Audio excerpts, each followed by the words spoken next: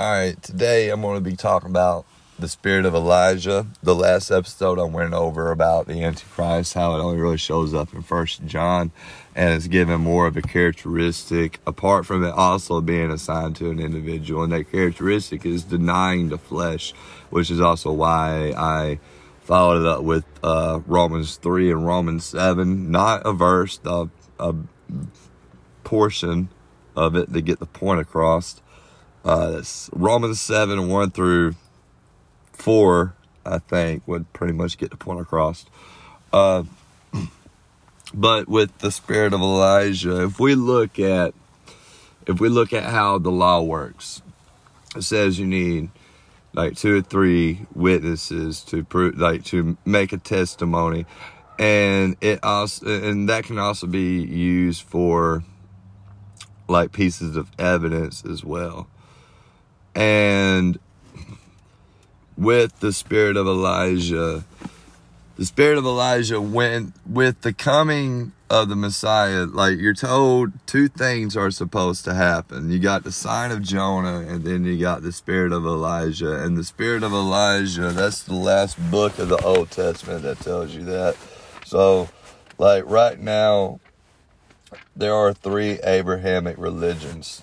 You got Islam, you got Judaism, and then you got the Messianic congregation. And those will be your 2 or 3 witnesses pointing to this same God. So, and I've seen where Prophet Muhammad was assertive about the Torah as well. So, the Torah and the prophets, they all go hand in hand. Like, even Moses kind of is reflective of what the prophets are going to say.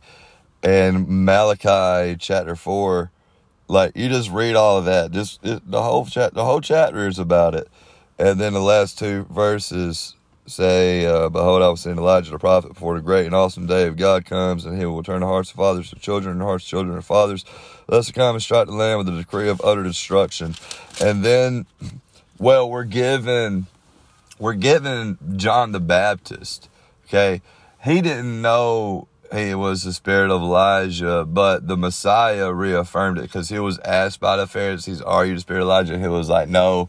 And then the Messiah said, yes, he was. So John the Baptist was ignorant of it, but at the same time, we know it comes for the great day of destruction and all that. And then people link that to the Jewish diaspora. That would actually be your sign of Jonah. That once you, like in Ezekiel, it says, like, there's like a day-to-year prophecy depending on who's given the prophecy. Like in Revelations, it talks about the 1,200 something days. That's not 1,200 something years.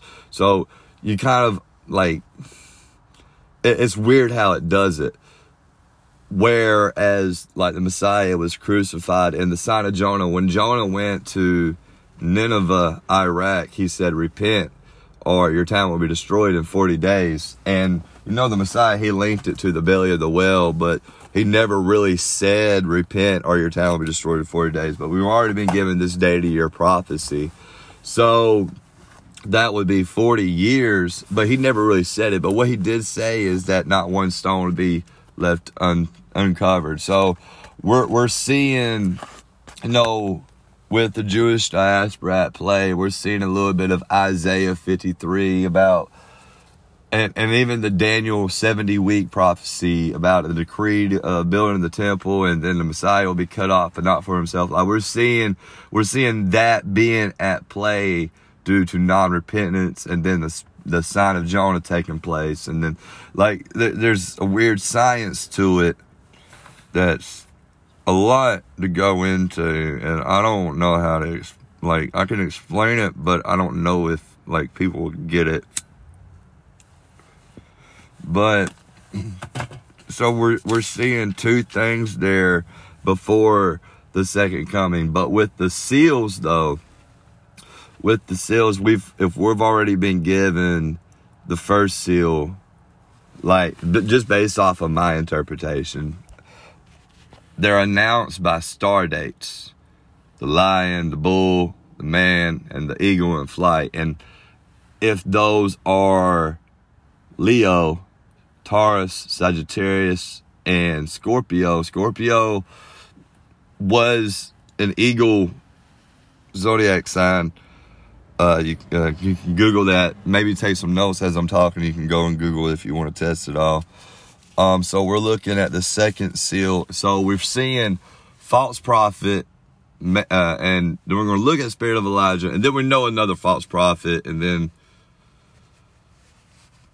that's it. So each false prophet will be a test. So we're going to look at this second seal and try to see. I went over it in the episode prior. I did in the Antichrist episode. I went over it. I said it was the Taurus, which was the, if your translation says bull, if it says ox, any kind of cattle-like animal, you're looking for an event to take place when the Taurus is in the sky. And that would be a sign. Just as Genesis said, the stars, sun, and the moon are for signs, seasons, and times. There's a lot in this episode. I'm going to have to cover the lost tribes in this episode too. I'm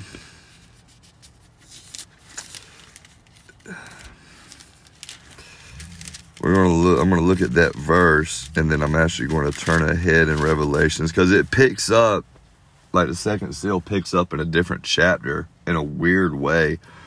So,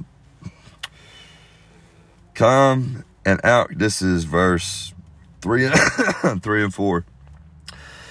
The second living creature said, "Come," and out came another horse, bright red. Now Isaiah tells you that I will wash your sins, although they are red, white as wool. I will wash your sins away. So this individual, announced by the star dates of Taurus, will be a sinner.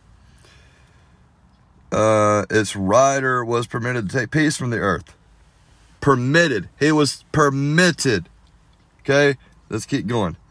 So that people should slay one another. Okay? So he was permitted.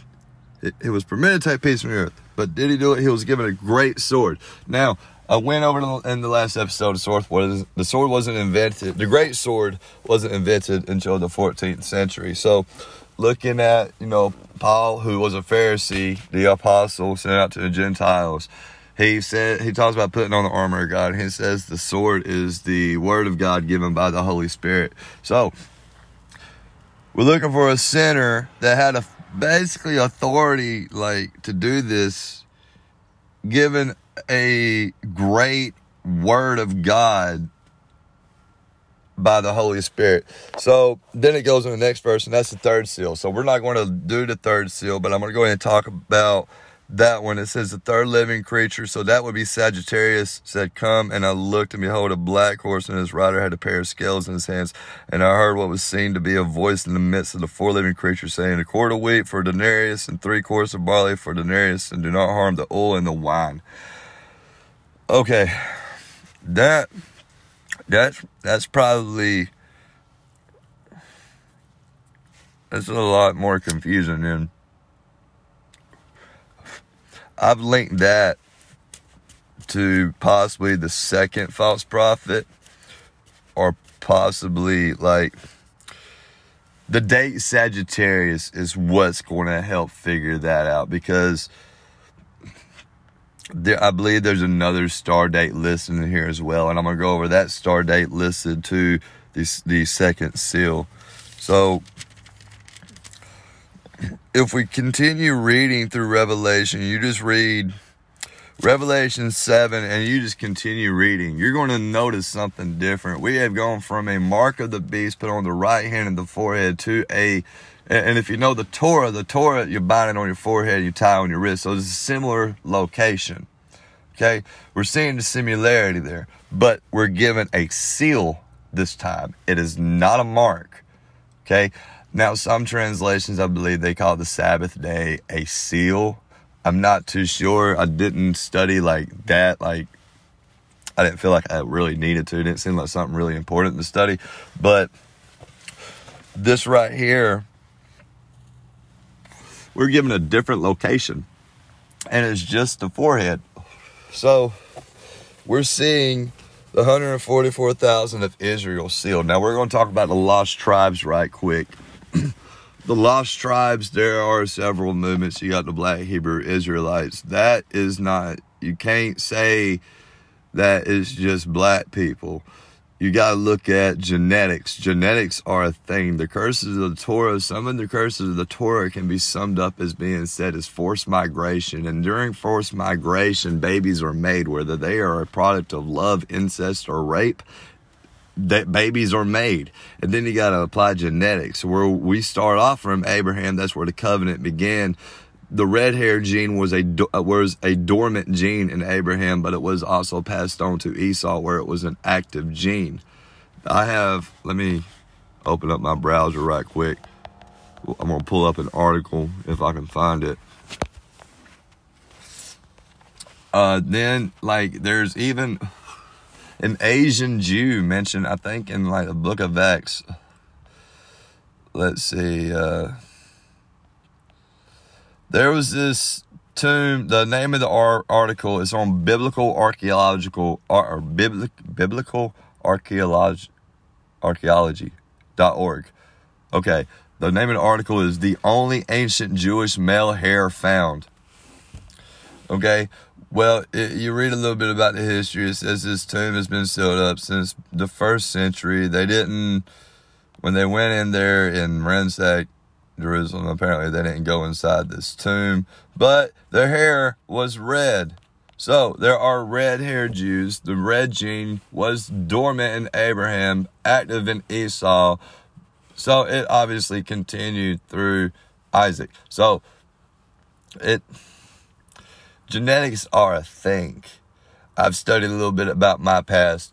There's Hebrew lineage in me. There's Hebrew lineage in a lot of people. You can't say it's just the blacks. There's a lot of history. Like, there's Jews in Ethiopia.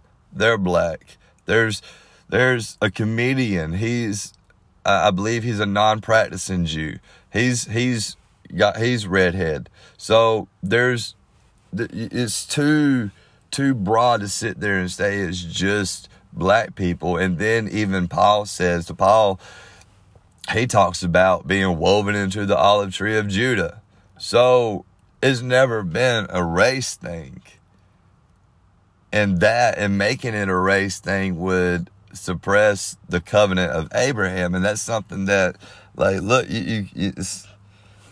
that's not something that's been taught in the gospel. So when we're reading chapter 7, we're seeing a new event here, and it's not necessarily inside of the 6th seal.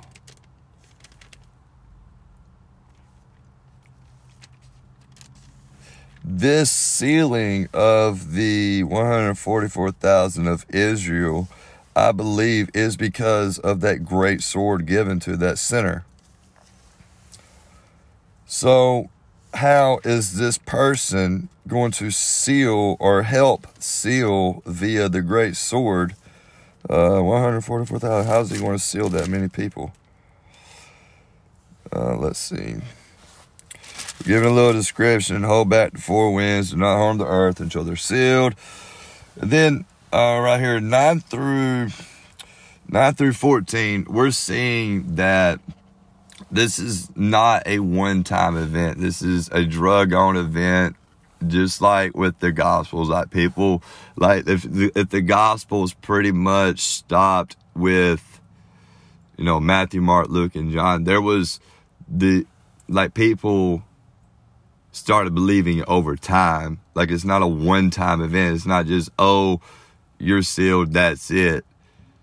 It's not going to be like that. So we're seeing, he said, these are the ones coming out of the great tribulation. They have washed their robes and made them white in the blood of the Lamb. So it seems to be like a progressive event as well. So let's see. Then you're given... Then you got the 7th seal and the golden censer, the 7 trumpets. The 7 trumpets, that has to do with marriage. there's a little bit of, like, the thing with the trumpets have to do with, like, something about royal marriage and that practice. You can look that up. So, knowing what John the Baptist said, if he was the first spirit of Elijah, he said something about the friend prepares the way for the bridegroom. He must increase, but I must decrease. And like he talks about he talks about that. So I can see the 7 trumpets being linked to the spirit of Elijah as well, and the whole marital sense, like the marriage being synonymous, like your relationship being synonymous with marriage. I can see the consistency there. So you got the 7 trumpets given to the angels. Now, I don't know why chapter 8 and 9 aren't just one chapter. They may be in some, but chapter 9 starts off with a 5th angel. So just keep going to chapter 10. This is a different thing. It's very similar to what some Bibles call the 4 beasts. Then I saw another mighty angel coming down from heaven. All right, we're given another character. It's a mighty angel coming down from heaven. He said it was wrapped in a cloud with a rainbow over his head, and his face like sun, his legs were like pillar of fire. So, this is a new character. Looking at the description of him, now I'm going to go ahead and tell you, you're going to have to forget everything you know about, you're going to have to forget everybody else's theories before I go into this. And even if that theory is from an official religion, forget about it. Do not apply that to this. For the love of God, do not apply that to this. He's given a little scroll, open his hand. The scroll is opened. Okay, the scroll is now open. Remember that. Right foot on the sea, left foot on the land. All right, if we've already been given these prepositional phrases, the land means individual and the sea means group or anything. And he's basically standing on both of them. This means everywhere. I feel like he's standing on both of them. And and he called out with a voice like a lion, roaring. When he called out, the 7 thunders sounded. The thunders, that's the voice of God from what I've read in the prophets and in other places. Heard 7 thunders. So he heard 7 voices of God. He's still got that scroll open. It's an angel with a rainbow on his forehead. He's got a scroll open and he's got 7 voices of God being yelled at him. And he says, seal up with the 7 thunders, it said, but do not write it down. So seal it up, but don't write it down. So how's he going to seal it up? You're told later he eats it and it's like honey and then bitter. Let's see. In the days of the trumpet call to be sounded by the 7th angel, the mystery of God will be fulfilled just as he announced to his servants and the prophets. So, we're given this new character. He's basically proclaiming to everybody, I feel like, from the land and the sea, 7 voices of God, and he's got a rainbow over his head. Now, given, like, if you listen to the other episodes, religion, man-made, God-breathed, universal church, like if you listen to those, we would be at a point where it's just religion. So, if we're going to look at this in a chronological order of how everything happened, you got Adam and Eve, you got flood, Noah, Abraham, Moses, Messiah. Okay, so with Noah, this rainbow comes up, and this is what has been referred to as the Noahide laws by the Babylonian Talmud. And this understanding the 7 voices, like, I don't want to call it a Noahide laws because I don't want to attach their definition to it. When you're looking for the 7 voices of God, there would be basically 7 commandments is what they would be. Now, in the book of Acts, chapter 15, I mentioned earlier, or I think I did, 2 or 3 witnesses. It says twice, no idols. Idols was not said to Noah, but I feel like it should still be attached because Jasher chapter 7 says Nimrod was the person to make idols. And looking at the evolution of idols, it would, Amos basically talks about what we would call the Star of David. And I think Stephen says something about that as well in the book of Acts. And then it carries over with the cross of Tammuz. Like, it's not, it seems like it's just trying to make a point and not really hurt anybody's feelings. It's just saying, hey, avoid these. So I feel like idols would be one of those. Another one is be fruitful and multiply. Now, that I have a hard time understanding because Paul was the apostle sent out to the Gentiles, and he said, take one wife. And he was a Pharisee. He was Hebrew, but at the same time, he's telling Gentiles don't have one wife. I don't know the meaning behind that. I would have to find out why he wrote that letter in the first place before I tried to attach any kind of consequence or whatever to that. I don't know what that is. I'm not condoning like having more than one wife, neither. I'm just saying if it works, it works. Keep your opinion to yourself. It's compatibility. It's not an orgy. So that's something that's been applied to that. Now with Gentiles, I don't know. I'm not going to go into that. But we're seeing, more than one wife with the Messiah in a relatively sense. And we're seeing, first and foremost, 144,000 first. And the reason for that, like,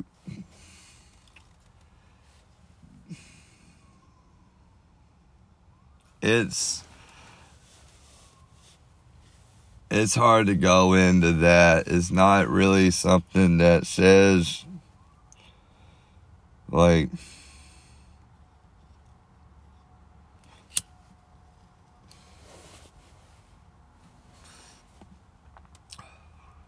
how can I go into this? All right, these people,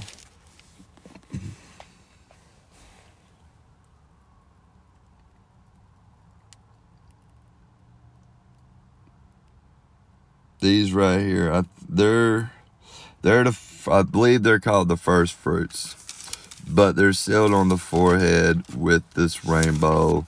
And there's so much of this, and I really don't want to get into it in this episode with those individuals, because there's a lot of, seems to be a lot of bad stuff going on with that too. But it's not, I have a hard time explaining this because so many people have all these ideas and it throws me off. Ambassadors of Christ did a YouTube video about the 2 witnesses. And that video, like, they did a good job explaining it, but they applied the wrong concept to it, because they started like with superheroes and stuff. And don't think it's like that. It shouldn't be.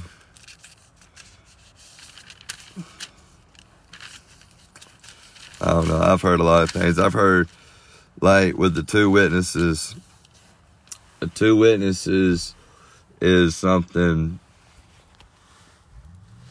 people have said is the Old Testament, and people have said are the New Testament, not the Old Testament, New Testament. It tells you who the 2 witnesses are if you've read it. It says there are 2 olive trees and 2 candlesticks. And it tells you at the very beginning of Revelation, the 2 candlesticks, or the 7 candlesticks, are the 7 churches. So a candlestick's a church. The stars are angels. And, you got, if you people go to college to become preachers. So Israel is divided into two nations, Israel and Judah. Paul says the idolatry of Judah. So the idolatry is Israel and Judah. So there's your two witnesses. Now,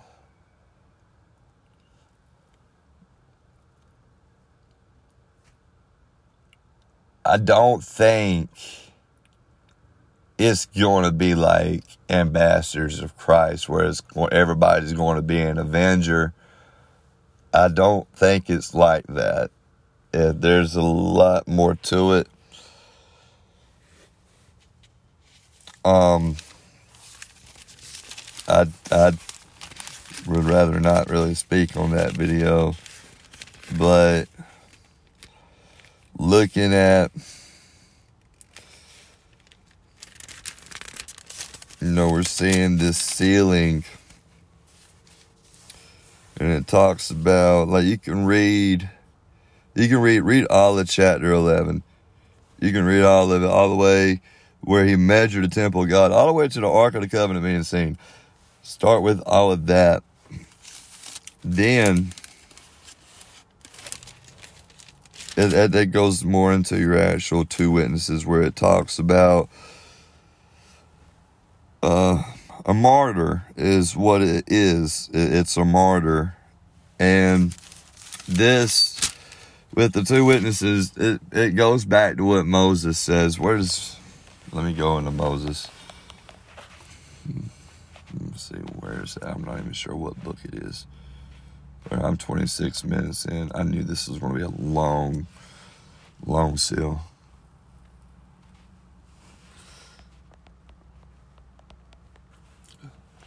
What book are you in?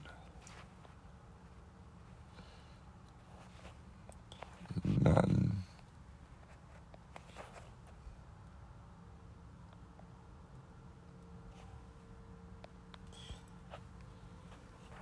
Moses says, in the latter days, when you remember you're serving false gods, he will gather you from where he has scattered you. I'm trying to find it in here. As always, I did not prepare for it. I actually did bring my Bible out here because this is a very long and drug out seal. I'm going to have to do another part. So with the Babylonian Talmud, though, I want to speak on that for a second. The Babylonian Talmud basically says that the Messiah is going to, in a sense, get all those scattered. Like, I forget how they put it. And it also says the Noahide laws will be enforced too. The thing about it is, it's been given this Zionist view. Is that the word I'm looking for? Is that like the government view? It's not supposed to be like government. It's not about government. It's not about money. It's not about race. It's not about none of that stuff. It's what they're looking at, what they call the Messiah, is actually the spirit of Elijah. And what their Talmud prophesies seems to be the second seal. And just as the first seal had consequences, which is why I did all of that with the Universal Church and Nimrod and all that, was because those were the consequences of the first seal, and also the history leading up to the first seal. But with the second seal, there's so much that seems to be at play here just with the second seal. And the Babylonian Talmud prescribes this person as being their Messiah. That's not what this says. This contradicts that, and as well as Malachi says it would be the spirit of Elijah, being Constantine the Great, would be the first dreamer or visionary that caused people to follow false gods, just as Deuteronomy 13 says. He will be the first king of the beast that came out of the earth like a lamb, spoke like a dragon, and also the king to establish the kingdom, to be on the earth in the end days, to later divide into 10 kings. So, but with the spirit of Elijah, it's a little different, because we're going to have to go back through we're going to have to go back through chapter 13.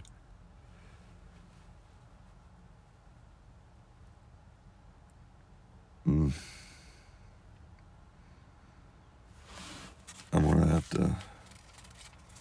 actually have to put aside some time to just organize this out where I can explain it without having to stop and go explain something else. So these people are given sealed on their foreheads, sealed from every tribe of the sons of Israel. The sons of Israel. So, and when you read that, you're not going to see, like, you're not going to see Dan. You would have to go and do some research on that. I'm not going to get into that. That's a little bit off topic. But you're given all these sealed. These are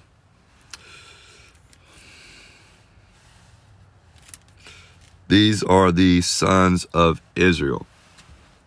So this would actually be the spirit of Elijah that would be sealing these via something I'm unfamiliar with and still studying, and that would be the Noah covenant. It says 7 voices, but when you actually read the Noah covenant is mentioned in Genesis chapter 9. I'm going to try to wrap this up.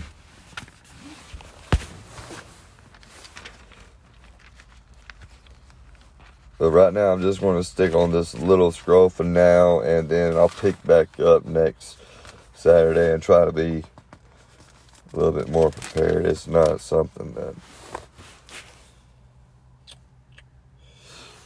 be fruitful, multiply. This chapter 9 through all the way to verse 17.